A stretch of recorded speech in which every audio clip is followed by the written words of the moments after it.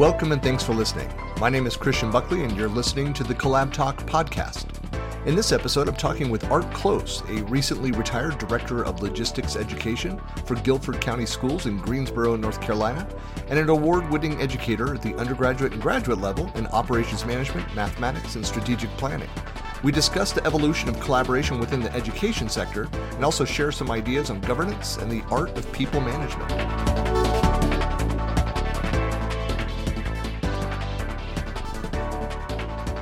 Hello and welcome to another episode of the Collab Talk podcast, where we discuss the convergence of technology, business productivity, and collaboration culture within modern work. And my guest today is Arthur Close. Art, I've known for many years, and a few years on top of that, was actually one of my professors and advisors back during my MBA in the late 90s, and we've stayed in touch. He's recently retired, but he was the Director of Logistics Education at Guilford County Schools, based out of, is it Greensboro? Where specifically in North Carolina? Hey, Greensboro is about the center north of, we're less than an hour from Virginia, and it's off of 85, less than an hour to 95, which makes it a major logistics hub for the entire East Coast. Excellent. Which is why our high school is the thing that had logistics. And it's good to talk about driving in directions on a global podcast. Yes. Very good. Yeah. So I know you're involved in a bunch of other things. When we first met, and you were teaching, at the program, at night school and stuff, you were over at United Airlines. What were you doing over there?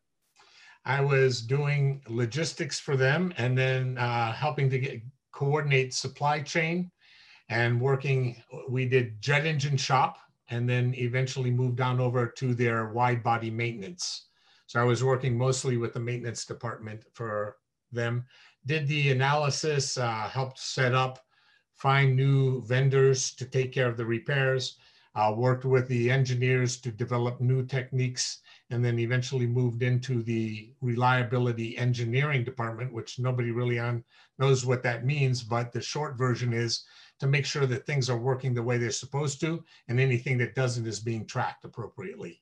Yeah, from that class, I think I still have my book from that class that I've been able to go back and use as a resource. There's only like 3 or 4 books that I kept from that MBA program, but it was the MBA in technology management. So you had a lot of people that had logistics and engineering careers they were already in the middle of. And I, of course, at the time was working as a technical PM for Southwestern Bell, or I guess Pacific Bell still at the beginning of that. I think we went through the acquisition while I was in the program. So Southwestern Bell bought us, and then they bought AT&T, and now it's all AT&T. But I was doing like data center consolidation projects and owning all the front end applications, business objects, SaaS, and other tools on the front end of these marketing centric data warehouses. So yeah, that's it's a fun world to go back and look at how much has changed.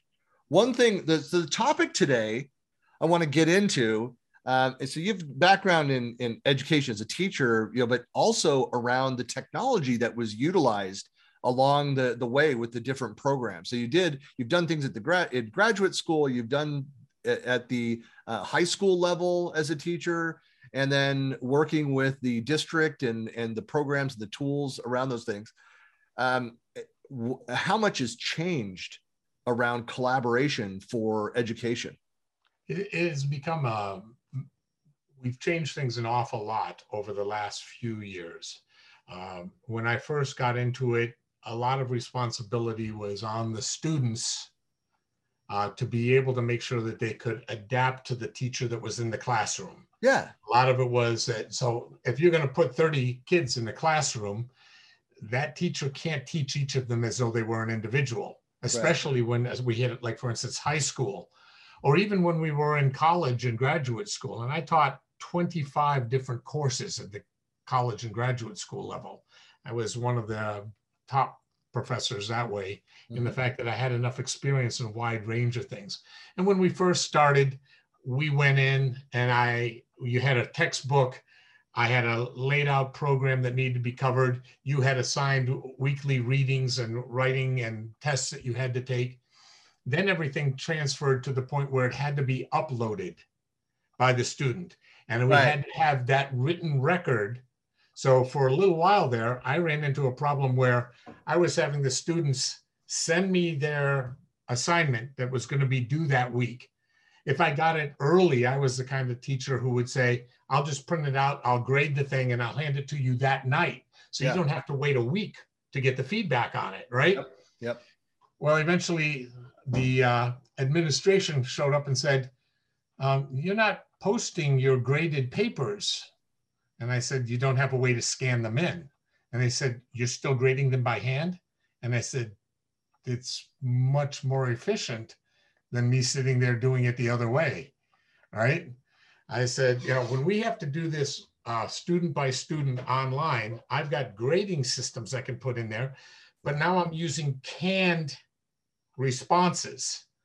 And instead of me writing something that I know this student personally and I can write it in a certain way, I have to hit a canned response to say to them, you missed the point or you forgot to back this up. There's not a way I could do that. And so eventually I was adapted into some of this because I could take then and say, all right, well, if you give me a canned response and then I can add stuff to the canned response. But these adaptations have occurred over the decades that I've been teaching. Yeah. And there's a lot to be said for it because it's easy for the administration to go back. But I'm getting the opinion now that we are spending a lot more time proving to the administration that teachers are doing their job and a lot less of the administration helping teachers do their job.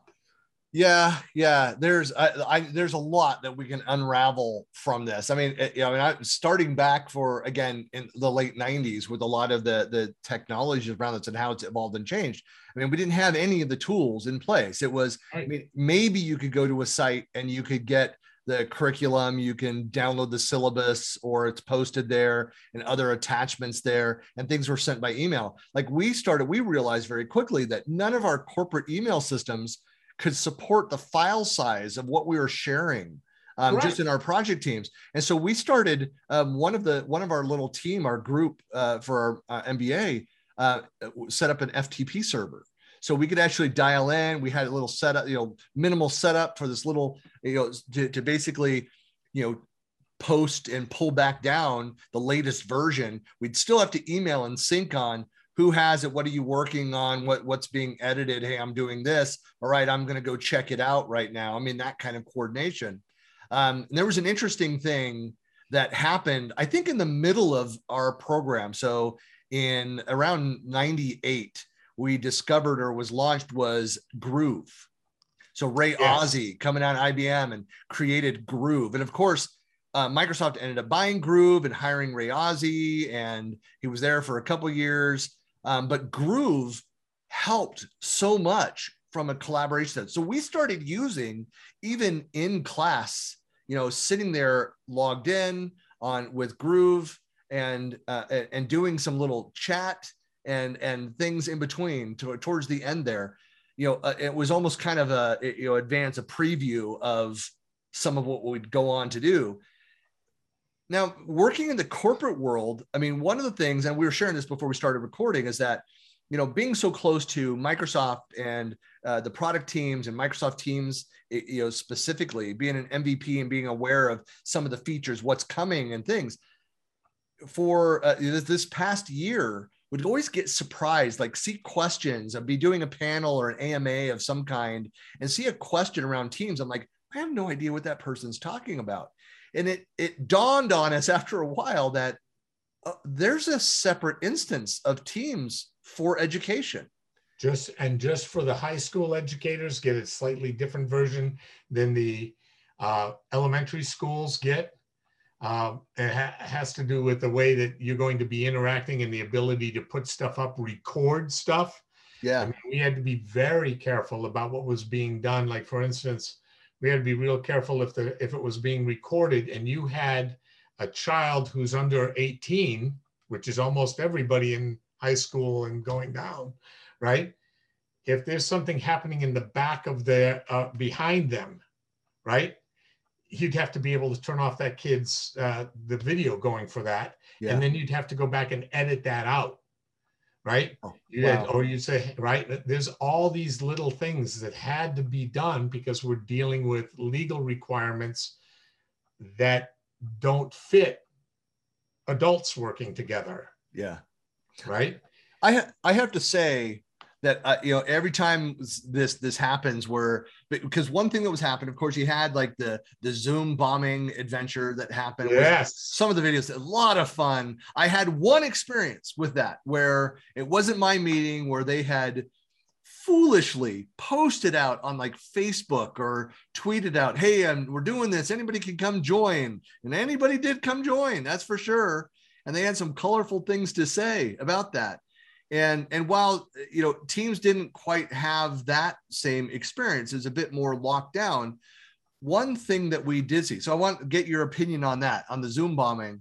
But then the other side of that is that the other pattern that we saw was educators that were confused. And just like I was confused and seeing the questions from the teams, they would be like, well, I see that teams, I read about it and I can do this at work. Why, or with my other version of it, why can't I do this? What's wrong with my system? Exactly. Because the other thing that happened within the education system is, although we got it, we didn't have enough time to really train it. So what would happen is somebody, normally what they would call a curriculum facilitator at the school, who's there to help the teachers figure out how to do stuff and to make sure the teachers are doing a good job, would sit and record and say, all right, someone asked a question, how do we do this? Let me show you step by step how that is done, right? Another person has asked, can I do this? And the answer is no, you can't do that. But here's the reasons why we won't let you do that, even though some of you have said, well, wait a minute, my husband or my wife can do this at work on Teams. Why can't I do it here? Well, because we have legal requirements, because we're dealing with people who are under 18 years old and technically not adults.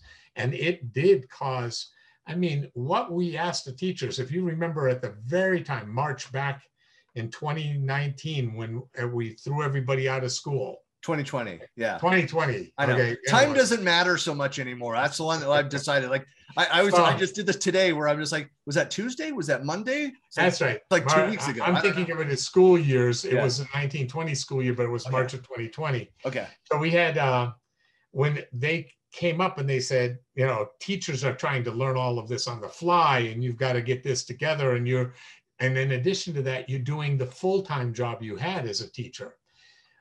Teams made things much easier for us for doing certain things, but we still had a lot of issues with the fact, for instance, we couldn't ask a student to turn on their camera. And so what you would get is you would get a disc that would say maybe the student's initials, or you'd get a disc and a phone number underneath, and you're hoping, I hope this kid is supposed to be part of my class. And we came up with security systems for that. But you as a teacher are trying to figure out how to do the security systems and record the videos and then add new technology. And it did become quite something. And it's really amazing how fast the rest of America forgot how much we asked of teachers at that time. Oh, yeah. Well, and so a lot of it too, and another comment you made before we started recording was, like the pace of change and the innovation that happened. And certainly I'm Microsoft centric. So I'm, in that world, in that ecosystem. And so I'm very aware on the ground. But this happened with a number of competitors as well, the pace of change. And I don't think anybody could be prepared for the volume of concurrent users on these systems. I always comment that, when you go to a large conference, we've been doing tech conferences for years. I've been attending them as a regular part of my life for the last 11 years. It's been a major part of my life, is traveling the world, going to conferences. One thing that I've learned is no matter how much planning is in place, the Wi-Fi on day one sucks. It's a terrible thing. And the first day of school, I had a running joke that for Guilford County schools, the biggest surprise in their entire academic calendar was the first day of school with kids. And it really blossomed as soon as we opened up and said, all right, we're going to do this online teaching. It crashed faster than a drunken driver. Yeah. There's no way you can replace like the real world experience around that. It's not like we haven't seen similar patterns in software development, no matter what it is, that you go and you do the maximum amount of testing, of market analysis. But until you have those real world experience and go and test that out, you can pilot it. But even then, if it is beyond the scope of that, I mean, when we were designing what is now Office 365 and the server footprint, people would be shocked at what we were putting in place, because we had to prepare for capacity at the larger side. We couldn't, you couldn't have the max number of people in there and then the system peter out. You have to be able to have those spikes. And so for us to do it, it was still basically an on-prem SharePoint world that we were, and Exchange and the other servers. And so we'd have like a 20,000 person company. There'd be like 15 to 20 servers that we would have to provision just for that single customer. And that was at max capacity. So most of them were grossly underutilized. Now, obviously the moving towards the cloud, that's one, we get the true economies of scale by being in the cloud around a lot of these systems. Now, having said all that, we all experience the same things, whether it's Zoom or Slack or Teams or whatever it was. And we tried every one of them. Yep. This year or this semester, we're going to do things on Slack. Next semester, we're not using Slack anymore. We've decided to go to this one. Yeah. And the teachers are looking at them going, you really got to stop doing this because it takes too much time to sign it in. Plus, my phone is 4 years old and it won't let me keep opening brand new apps. Yeah. Right? And the darn thing is starting to get overloaded. Yeah. And the little kids. And that was another thing. We had it online, but it turned out we didn't have Wi-Fi everywhere in the county. So now we've decided to make buses carry a Wi-Fi signal and we send them into a middle of a neighborhood. Wow, really? And then the kids would set out that. Then we didn't have enough computers. So instead of giving teachers a raise, we went out and bought laptop computers for every kid, told them that they're going to need to return them. There's an awful lot of laptop computers out there that were paid for by our taxpayers. Yeah. And now are private property. Now, I mean, I can see that it might even make sense for a partnership for school districts with local stores and coffee shops and other places to make sure that, to pay for or expand, Wi-Fi. And so, I mean, it would be a good partnership thing to say, hey, these are zones where we're making sure that in libraries is the natural one. Find a library. Have limited seating. And when Correct. You start thinking we have 1,400 students in my high school alone. Right. We don't have enough libraries in this city to seat 1,400 students. Well, that's alone. why I think it needs to be a combination. It needs to be a combination of other like coffee shops and other places where they could go. But to give you an idea, just our school system is 70,000 students. 70,000. Start putting coffee shops, Wendy's, hamburgers, everybody. No, it would be the whole day. They would use up as much of the bandwidth as they possibly could. So we had to come up with different ways to make this work. And then we also had to be able to understand that we had a few hundred students fall through the crack, couldn't get to it. Now, how do we handle those? Technology is a wonderful thing, and it is fantastic when it's working. Yeah. But the logistics of making it work is a real challenge in many cases. Well, and we have a problem that there are a lot of people who don't think about the logistics. They just figure they can do it. Well, one of the things, and you and I have talked about this for years. Can we say, we could say decades now. Yeah, decades. I had the conversation is a question about what governance is.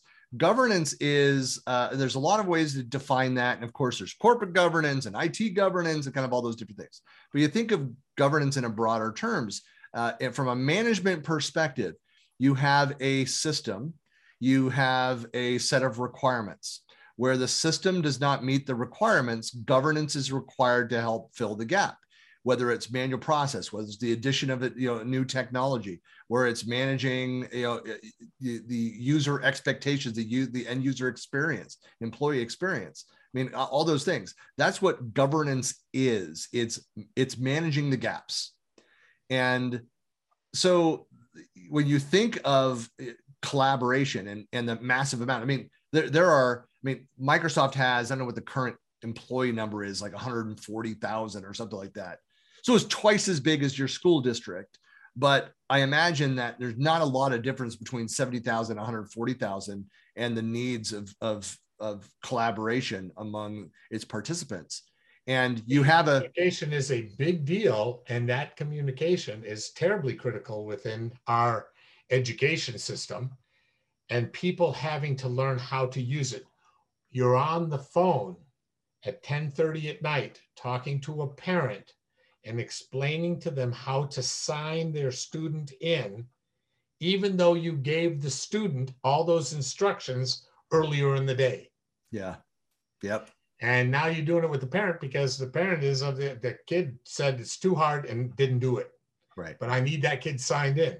And so as we do this, trying to get those students to get where they needed to be, it was a huge effort, just like, as you mentioned, trying to get a department within a corporation. And you and I talked decades ago about Deming and this idea of profound knowledge. What is the stuff that you need to do that will help the whole rather than just this group?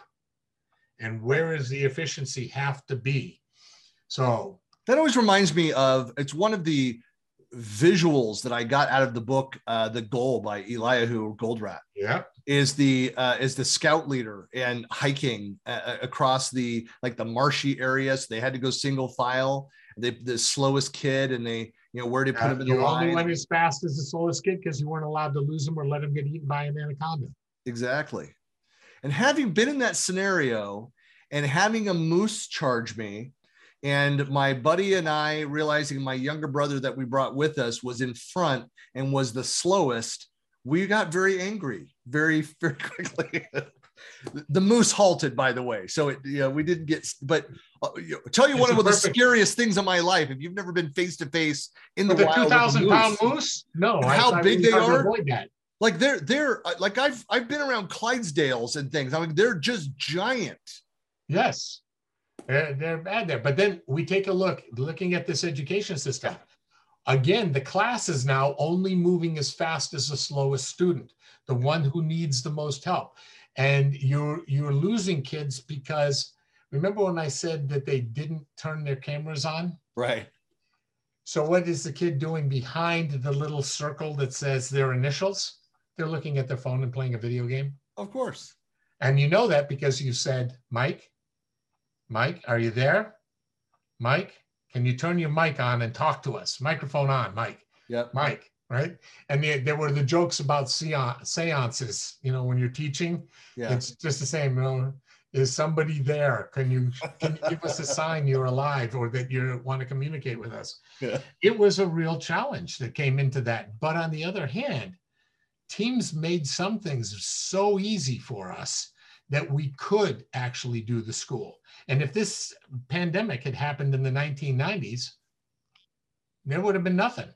Yeah. Yep. Right? We would have been mailing stuff home. They would have been dropping it off at the school. We would have been grading it on the weekends, trying to get and figure out who forgot to turn one in. So I get that, knowing what we know now, if we were in the 90s, the technology, but I think you'll agree that if this pandemic had happened in the 90s, this pandemic would not have happened in the 90s because we didn't have the news cycle hysteria and all the social media the part to where drive people it. Told each other lies and made it worse. Yeah, little things like that. So you're right. Without this ability to have been able to take an untruth, let's just outright call it a lie, and turn around and say, hey, I have an idea. Let's see how many people will follow this stupid idea I just came up with. And then it turns out, unfortunately, there are a number of them, and they're our fellow Americans, and you're looking and going, maybe there should be something to help us figure out who's who. But in any case, with the schooling, the technology has made some things really possible, but we're not there yet. And the fact that because we can't get everybody to the same level of technology, Yeah. because the technology changes so fast that you have to continuously retrain Yep. or add something. I used to be a grandmaster of Excel. Right. I did it for I know. United Airlines, and I set it up the budget for the jet engine shop. Was that back with its proprietary macro language and all that? Like, I used to know that really well. And now I go into Excel and go, where's the button? Yeah. Where did they file this now? What is it that this thing is supposed to do? And the same thing is happening when we go in. You could have done this in Teams the first semester, but now we've changed it, and we changed it for a good reason. You talked about that Zoom bombing. You know, there were kids, we would get online, and that kid couldn't pass a test if you gave him all the answers, but that kid could come up with a creative name that when you pronounced it, it was clearly something you didn't want to say in public in front of other people. Yeah. Right? And you're sitting there going, the guy who's the host, right? James, cut the kid out right now. You don't say his name. Please don't say his name. It makes me think that one of my all-time favorites of that is the kid. You know, it was staged. He wasn't doing it accidentally. It was all intentional. But where he gets on and he's just he never muted himself, and he's just like, yeah, what's the question? Is Mom, I'm on the phone. I told you, I'm in class. Shut up! Like he's screaming, and it's hysterical. Yes, and everybody's there going, this isn't going well. No. I just think like that kid is my hero. That's hilarious. These things that happened in there, but there are things that we can accomplish with this technology that we never could have done before. And there are things that, you know, we're asking of people, and a lot of them can rise to the occasion. A lot of them can pull victory out of the jaws of defeat.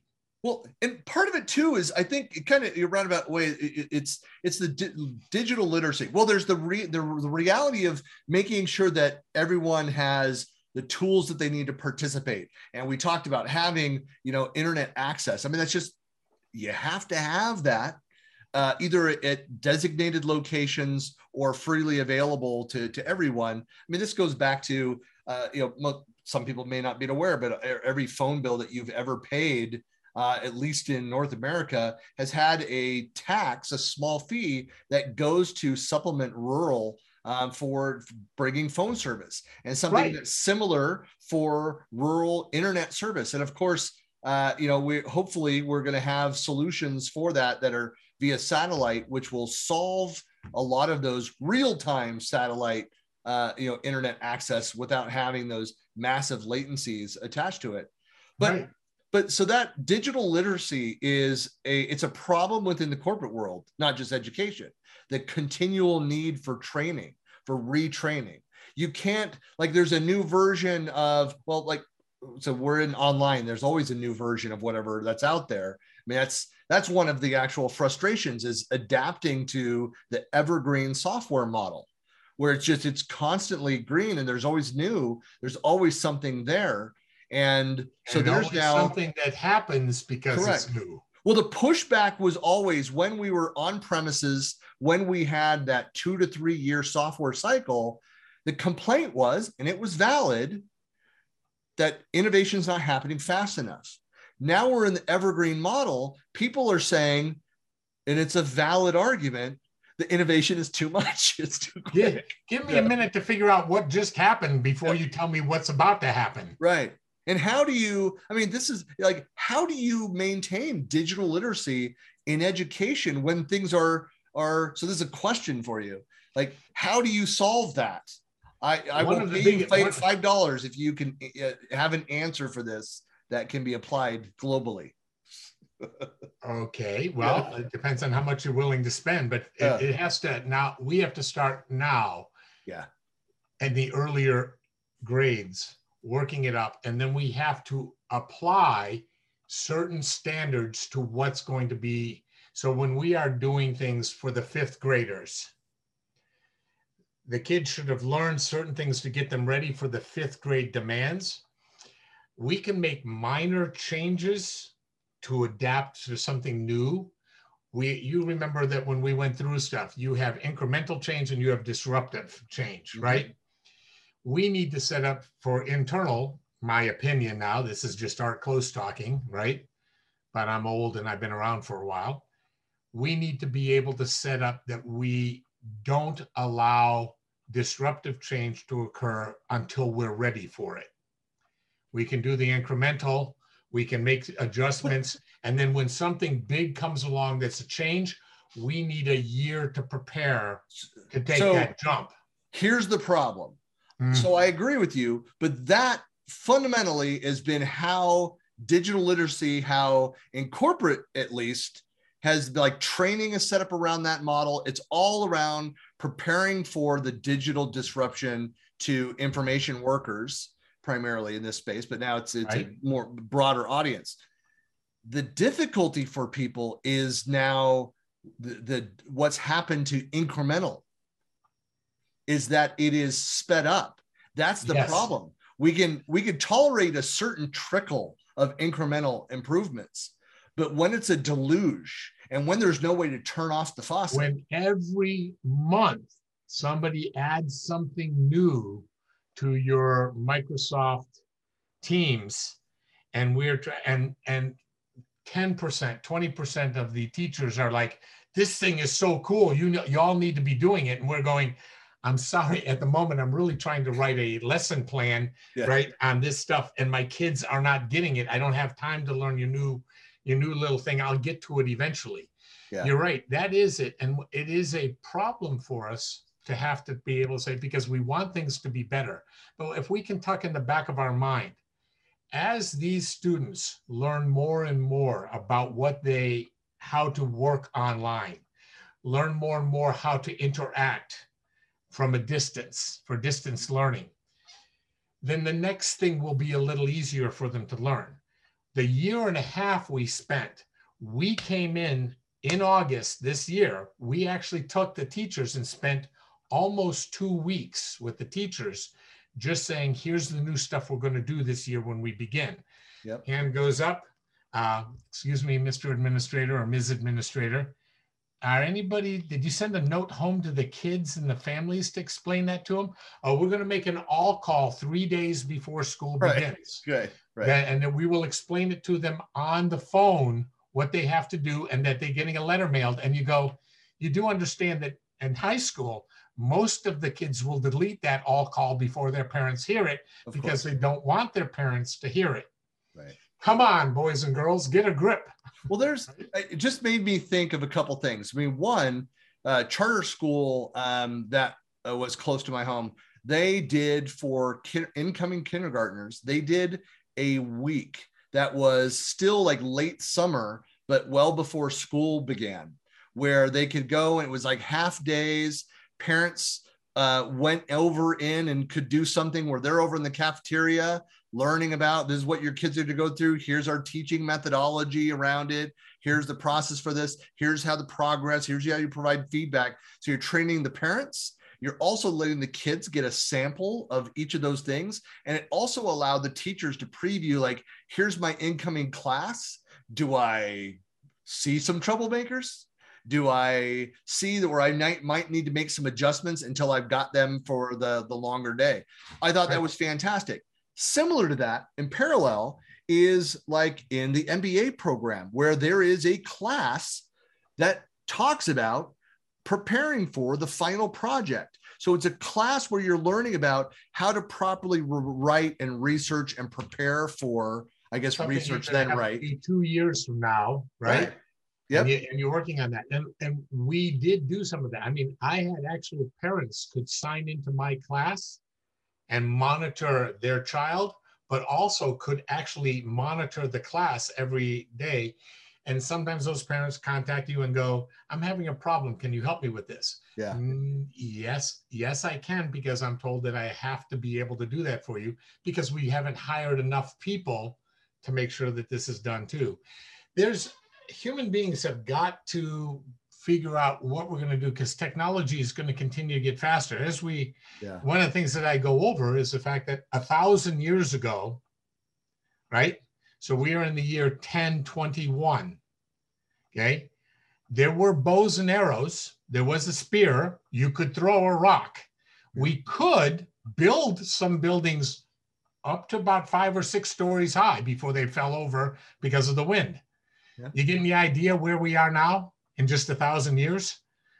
But right now, the difference between when I was born, okay, and the fact that during my lifetime, we went from almost no one had a TV to black and white TV to color TV to landing on the moon while we had only black and white TVs, right? To, this is just something that you look at and say, it was only 66 years between the time that we've had our first acknowledged flight by the Wright brothers till we landed on the moon, 66 years. Yeah. That should make people step back and say, whoa, once we started to figure out technology, it has been a fire hose turned on. Yeah. And what we haven't done is psychologically kept up with it. Our human beings can do a lot. Yeah. But we don't always know how to plan for it. The ethics that go with, is it okay to clone a human being? We're saying no. Is somebody out there probably done it? I would bet you that $5 you bet me that it's been done already. Yeah. Okay. Yeah. How did it turn out? We don't know because we haven't heard about it yet. And back in here, when we're about another 50, 60 years, somebody's going to write a book about how somebody did something that they should not have done. So what you're saying is Jurassic Park could really happen. That's what I'm hearing you say. Mm-hmm. So I just want to confirm. And it's not necessarily going to be a good thing for all of us to reintroduce. It didn't play out so well in the movie, so I don't anticipate. So tuck in the back of your mind, you definitely do not want to get rid of the A-10, which carries the GAU-8 Gatling gun, because there isn't a dinosaur made that could survive that 30 millimeter gun. That's right. Right? You want something that can rip stuff up. And if you're going to dabble in things you shouldn't dabble in, we do not want predators that are dangerous. Most of the predators that were dangerous to humans, we've already killed. Yeah. Well, they're delicious. So why wouldn't we kill them? Well, they're also, they kept eating our kids when we were in the cave, and we decided enough was enough. We've left a few of them, but most of them know not to touch humans. When we're looking at this technology, and it's going to continue to grow, we really need technology leaders. I've been saying for a while, why do we let teachers, we give them a book, teach Algebra 1 to students. For some of them, it's a piece of cake. For some of them, it's really hard. Now, I've got this entire Hollywood down there, which are creative people who figure out how to take something and turn it into a story. Why do I not hire Hollywood to write me a really engaging 5th grade math class? Yeah. And then the teacher can make modifications based on where you are, but kind of everybody gets this story, because we know that stories are much more engaging. Yeah. Well, I've been saying this for a decade. When you think back of like the most memorable classes, it's actually for middle school, there is a fairly common thread of interest around 8th grade social studies. Mm-hmm. Because those teachers generally, and the material they're working with, can be a wide variety of things that you cover of modern geopolitical things and historical aspects of that, and so anthropology and psychology and sociology kind of all within that. But they're usually some of the most animated teachers. So I've noticed that throughout most of my life. It was one of my favorite classes. In fact, when I moved back to the Bay Area in the mid 90s, I grew up there. I went back to my middle school in Danville, California, and 2 of my old teachers, including my social studies teacher, he says he remembered me. I know he didn't. However, I hung out with 2 individuals that he remembered them. There's no doubt he remembered them because of the problems that they created. Yes. It was great just to catch up with them and talk about that. But talking with other friends that from other schools, at other part of the U.S., and how they talked about, 8th grade social studies. In fact, one of my closest friends is the high school. That's what he wanted to become. That's what he became. was a social studies teacher I in still high school remember history. my 8th grade social studies teacher, Ms. Greer. I can Yeah. remember her name. I could hardly name any other teachers in my 12 years. I could, Yeah. but Ms. Greer, Yep. because they started explaining the world to you. Right. And they talked to you like you could understand it, Right. which your parents weren't always doing. And they would start to open this up. This is the kind of stuff as we take a look and we can bring the technology. So all of a sudden, yeah, during this period of time, I could not take the kids on a field trip to Precision Fabrics, okay? A special niche company that makes really custom fabrics, including things you use in an airplane wing to help store fuel.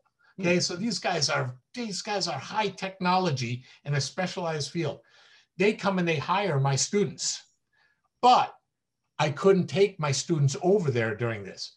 But what we could do is we could go over there, film, and then we could, using the technology, have basically a virtual walkthrough, explanations.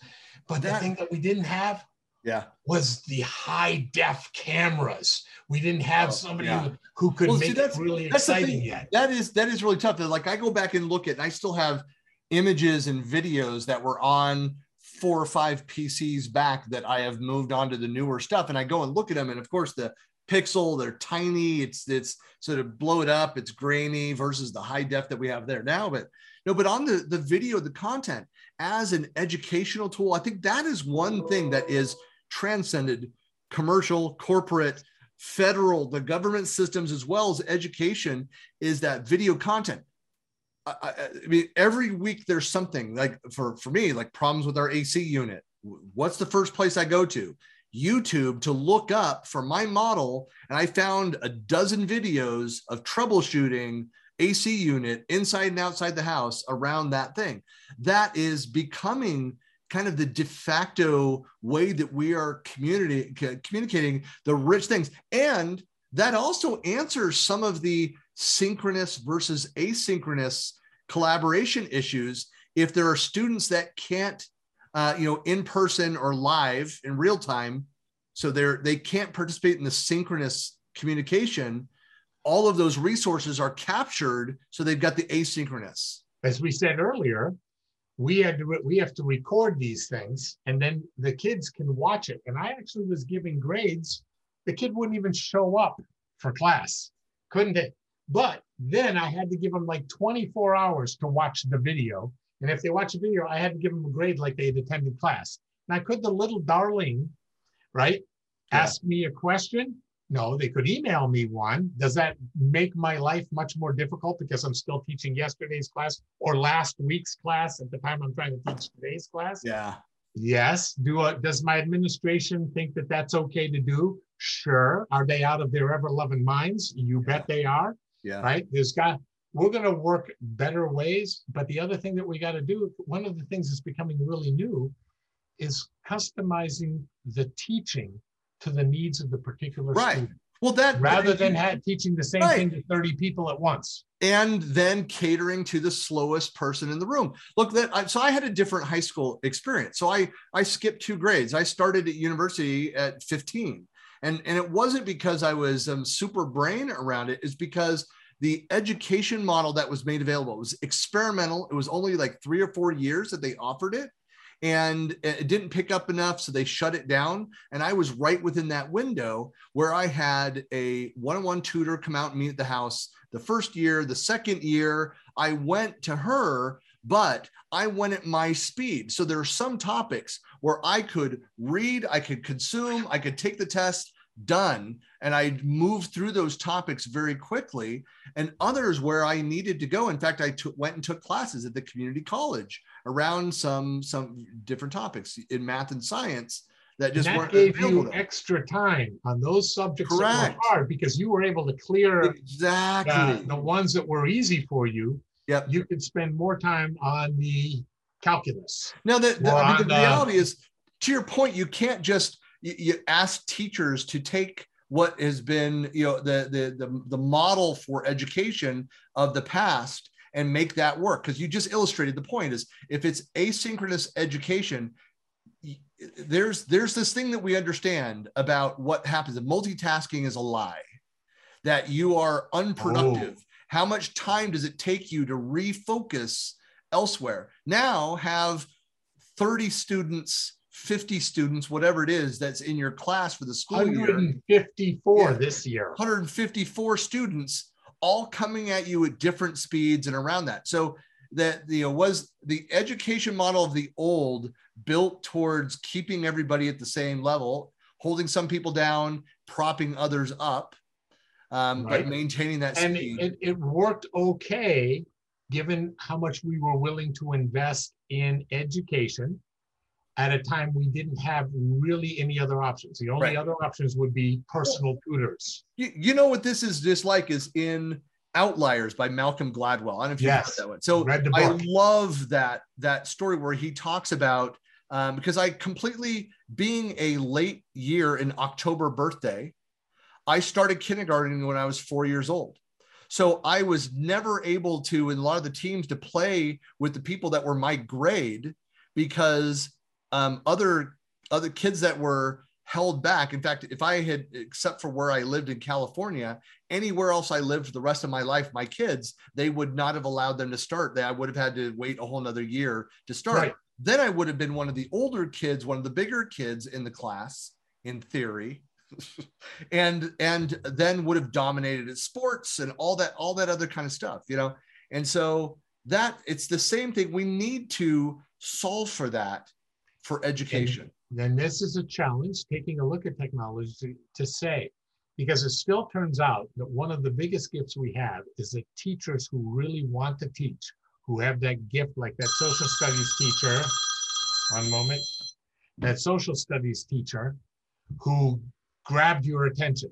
But you know that that's happened in other courses. There's a science teacher who, at least on one particular part of your science course, you went, whoa, this is so cool, right?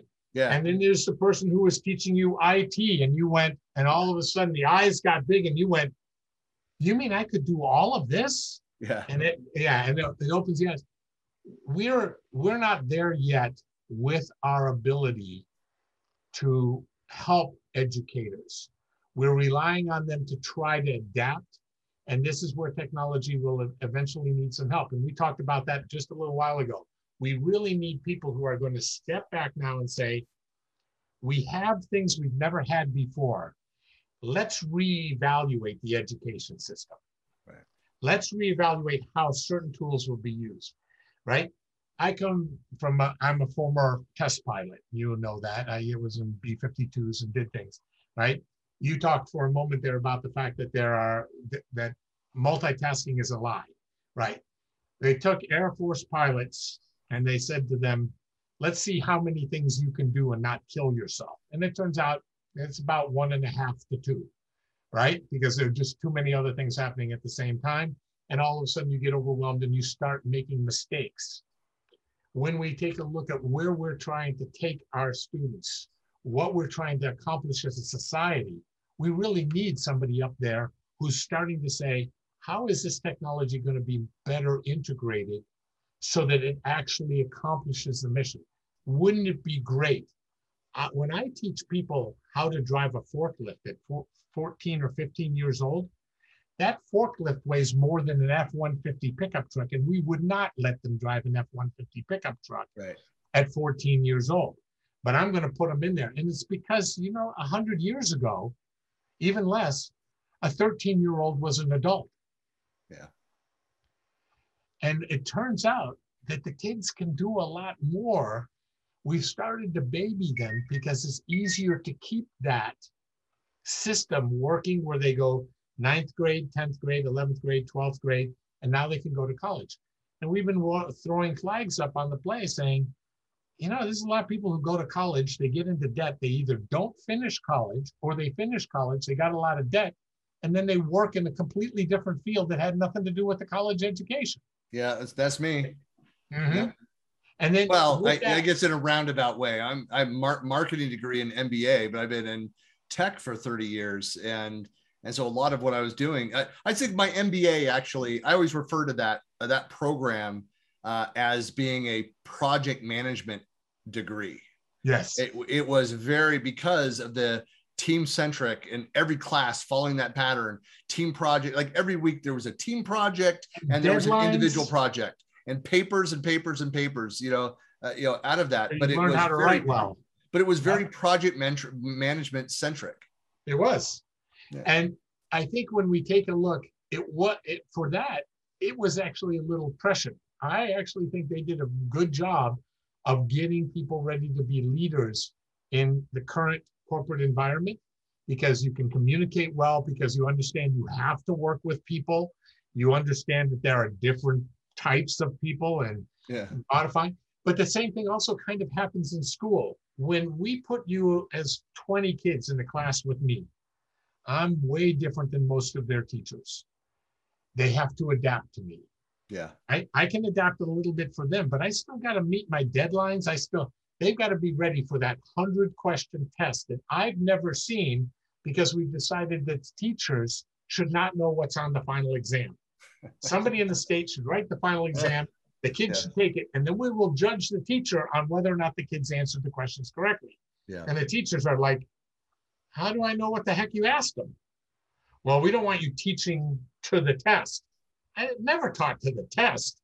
What I did was I taught, and then I need to know, did you ask anything that was related to what I was teaching? Or in a way, because one of the other big things that we've learned, Christian, is that I can teach a kid what they need to know. They can be good at it. But you as an adult can walk up to that student, ask a question in an entirely different way than I've been asking them. And the kid will look at you and go, I have no idea what you're talking about. Yep. And that became really clear to me when I was educating, because in my field, I started bringing in the advanced placement students into career technical education. Normally, if you got a kid with a 1.5 GPA in your courses for CTE, you were doing good, right? 0.7, and the kid was still a freshman, but was 18 years old, right? Those were kids you used to get. Well, I started getting kids with 5.2 GPAs out of a 6.0. Now, when I say 6.0, I mean 4.0 is an A, but they were able to go beyond that all the way up to a 6 with their AP courses. Yep.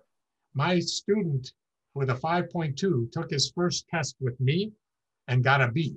Walks up to me and said, Mr. Close, in my entire life, I never got a B on a test. This is how I got to where I am, right? And I go, well, I'm sorry, you don't speak adult yet. So when I am talking, perhaps maybe you should raise your hand and say, could you clarify or translate for me what that means? Yeah. Rather than assuming that I'm going to ask you the question the way your English teacher does or your social studies AP teacher does. Yeah. And this is one of the things that's really what we got to do too, is you guys are going to be hiring these people. Yeah. Yeah. And when you do, wouldn't it be nice if they could communicate with you, if they understood and if they learned how to learn? Well, that's because your method will be different than my method. I would say that, and I can say this with surety of my current company and our culture and the hiring is we put a premium on communication. So that's something we specifically look at, because exactly to that point is we know, hey, we can hire somebody that may not have all of the experiences of other candidates, but if they're a good if they're smart and they can communicate well, they can be very successful. You can learn technology, you can learn process like that. That's the easy stuff. It's difficult to learn to be a good communicator. Mm-hmm. And it's interesting that we assume that because people have made it to age 18, that they've learned how to communicate, but it turns out the little darlings, they've got a preconceived set of notions. They have built-in bias. They have things we need to be able to address so that they begin to better understand the way you said that isn't going to go well. Right. Right? Well, I just said the words, but the tone also matters, you big galoot. Well, I like to think, as a father of 4, that has actually been a theme of discussion with my kids when they were growing up. They're all adults now, and they're very good at communicating and out there. But I struggle, like one of my boys, and Preston, if you're listening, yes, I'm talking about you, who sometimes I think like, are you trying to hear the words differently? Like you're reading things into it. Just listen to what I'm saying, you know, kind of thing. I had too many of those kinds of conversations with them as a teenager. It's much improved now. It's doing well. Well, it's the kind of thing that, you know, and one of the things I like to say is that these people who didn't fit into the custom or the standardized approach to education, they're the ones who are changing the world, right? There are people, you were not my standard student in the MBA. I did not fit in with the standard school system. No, but on the other hand, you are definitely one of my most brilliant. And you are somebody who's then gone forth and you've made changes in the way people communicate. Your writing is outstanding. You put the effort into that. When I turn around and I say, I meet teachers who don't get along with their administrators, but dear God, they are good with kids. Yeah. And then I look at the administrators and go, the point is the teacher should be good with kids. Whether they get along with you is a side issue. But stop trying to. That's exactly in the corporate world. It's those there are, and we all know who they are. The managers that are great, fantastic at managing up, and should never manage another human being in their lives. Actually, we had at United Airlines, we used to hire people out of Stanford who had their MBA. They were extremely good at maybe the math or the analysis programs that they had to work on. But they would never, ever have a team working for them. Yeah, they would be an adjunct to a one or two groups because they couldn't really communicate well with other human beings. I know it's slightly off topic, but I think that is a trend that we're actually seeing in decline now. It was the automatic, the Harvard, Stanford, and California, you know, Berkeley. I mean, honestly, I was more impressed with Stanford grads than Berkeley, and Cal Poly were always really sharp, and I thought more dynamic candidates that came through there. But you know, I've seen that with other companies, the phone company at HP, at Microsoft, where they would hire based on the pedigree, and it was just the nightmare managers that they would elevate into these programs, have them on these fast track programs into senior management, and we're awful managers. And they would wreck what had otherwise been a good team that was producing. And these kinds of things are stuff we lived through. But you and I, when we went through, I used to talk about that. I used to say, you know, the main object of being a manager is to support other people's productivity, not to have them justify themselves to you. Yep. Not to be there to support your career. If you can get them productive, that is going to support your career. But we do have a major problem in the fact that we go out, even in education, and we hire someone with a PhD who came from a school we consider to be awesome. And that person burned through an entire staff that we had spent 10 years. Like in my CTE department, we had a great working group of people. Yeah. There's only 2 left. Well, see, what I understand is what I understand about a lot of the educational programs, like the curriculum is there, like it's structured, it's there. I actually was starting in the process to go and teach for virtual through BYU Idaho, and they were looking for, and there was an opportunity for a marketing teacher. And I said, well, this was when I was independent. And so with my client caseload, I could do that. And looking into it, and I ultimately felt it wasn't for me for a couple different reasons.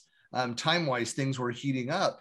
But one of the things that I realized that they were doing was that the marketing subject matter expertise was secondary. And for those that don't know, in the marketing sphere, BYU Idaho is actually won tons of awards. Microsoft does lots of hiring out of BYU Idaho. Like, I had no idea. I kept seeing these BYU Idaho grads when I was at Microsoft, like coming in. I'm like, what's going on? It's like, oh yeah, Microsoft heavily recruits because the marketing program is excellent there. But marketing expertise knowledge is secondary to you being a teacher and a communicator, which was awesome to see that even in their, I look at it as like overflow teaching for the online programs that they were looking to staff and pull help for. which I think is, I mean, I know you and I agree on that standpoint, is, again, just like you can find a candidate who is smart and who communicates well, can learn the other stuff, the technology and process. Similarly, a number of companies are looking at that now. It is much more, rather than me bring in somebody who supposedly has that level of expertise, if I can get myself somebody who can learn these specifics that I need for the job, but already know how to show up on time, know how not to cause an argument, not only with their coworkers, but not with the supervisor, their manager, who can follow through on a deadline and meet or beat it.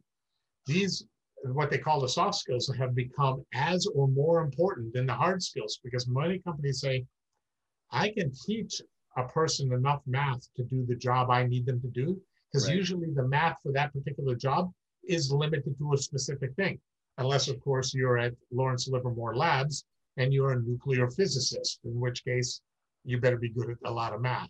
Most of us have no idea what you're talking about. I've heard that. Yeah, I know. It's that was one thing. Is it's funny where I was living there. Folks that don't know, so I lived when I was going to school, and where I met Art, I was living in Brentwood, California, which is due north of Livermore, California, which is where Lawrence Livermore Laboratory is. It's one of the facilities where like the bomb was created, and one of the three major nuclear facilities for the United States. So I would drive by, but I had a lot of people in my neighborhood that worked at Larry's lab, down the road. And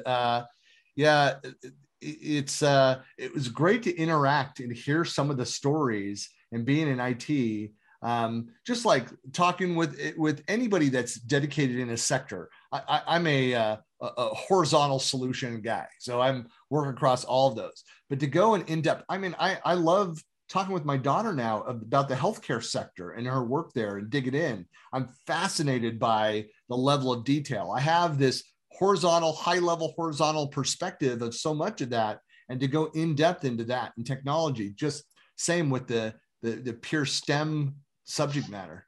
Can you imagine if our healthcare system was as good at collecting information about individuals in the healthcare system as Facebook is at collecting information about you? Right? Can you imagine if we built something that was that good? Just wait, Art. Just wait. They're going to buy. There's going to be an M&A surge, and they're going to, I'm not even joking. Watch as they go enter into some industries. Like it's going to happen. Yeah. It's kind of like when we talked about before, people who had lines started going over to Disney to find out, how do I keep the people from feeling that they're in the line?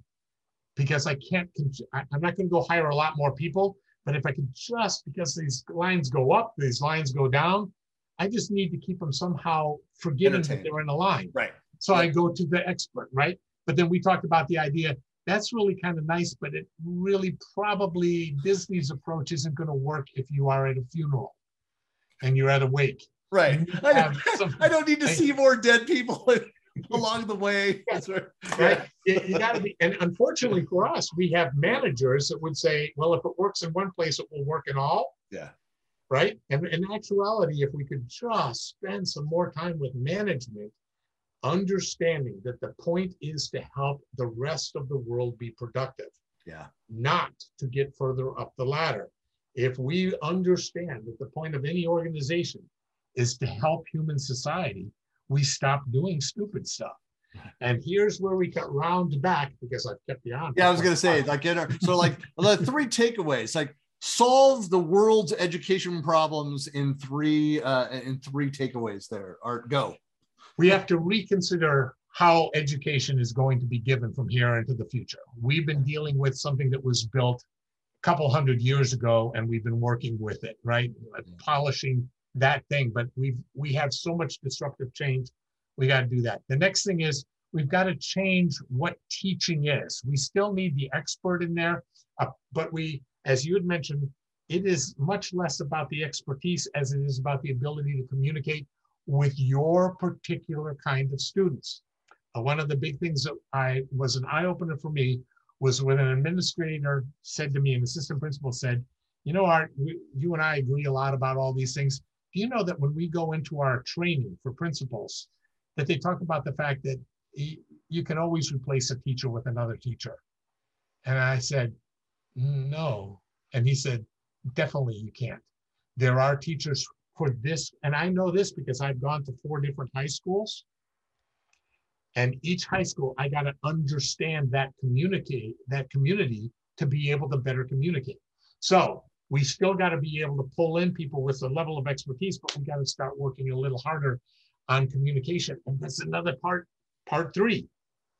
Online is different than face-to-face. And we got to figure out how we're going to help figure out who's going to be good. You talked about those charter schools. They get to be a little more selective about who they have, and if you don't fit in. I went to Catholic schools. If you didn't do the things that the Catholic school required of the parents and the students, you didn't get to go there. You can go back to public school. Right. Well, I've just spent 16 years in public schools. I will put my top public school students against the top students in any charter school or any private school. My best students can go head to head with any of them. My problem is that I'm not pulling enough of them because we have to handle so much in a public school that the other people don't have to handle. And it burns resources like that. We have to reconsider, is it really best to do these things that, you know, they came up, mainstreaming is wonderful. Well, that in certain cases it's fine. But my experience is it doesn't work for everyone. Right. There are certain courses or certain groups where that mainstreaming wouldn't be the best course. Putting, for instance, as a teacher, if you gave me the students with a 0.7 GPA, right, out of a 4.0, if you give me a whole class of those, I can approach them using a set of skills that will work for most of them. But if I have a 0.7 up to a 5.0 in there, if I spend time talking to that 0.7, that 5.0 student is like, please, somebody put me out of my misery. Put an ice pick right through my eye. I can't take it anymore. Right? And then we thought that was going to be good because it would help everybody come. But our problem is we pull some of the top down to pull some of the bottom up. And society, we really want the top runners to run like heck. Right. And we want to pull others up. And so it doesn't hurt to have a few now and then that can get along, but let's pick them based on their personality. So did that help with the 3? Yeah. Technology can be a wonderful thing. It's going to help us a lot, but we really have to change the rest of education to make technology able to do what it's capable of.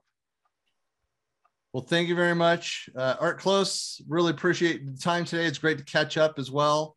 And yeah, we'll have to do this again and then talk about, you know, of management, people management specifically. Because I could dig in, like if we just did a topic, you and I talking about it, if you've not read it, my favorite management book besides The Goal, I absolutely love that, but is First Break All the Rules by just his name just escaped me. But anyway, First Break All, Marcus Buckingham. There we go. Yeah. So, you know, if you've not read that, Art, go read it. It is my management philosophy. It's how I built teams, and highly recommend that. But maybe we make that our next one, and we'll maybe later this fall, let's get back together and do another session.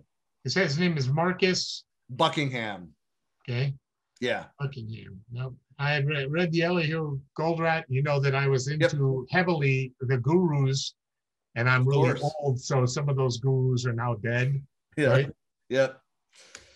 Excellent. Well, thanks so much for your time, and thanks everybody for listening to the Collab Talk podcast.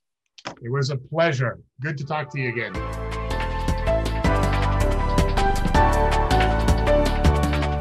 You've been listening to the Collab Talk podcast. You can find us online at collabtalk.com, as well as on Twitter, Facebook, and LinkedIn. Thanks for listening.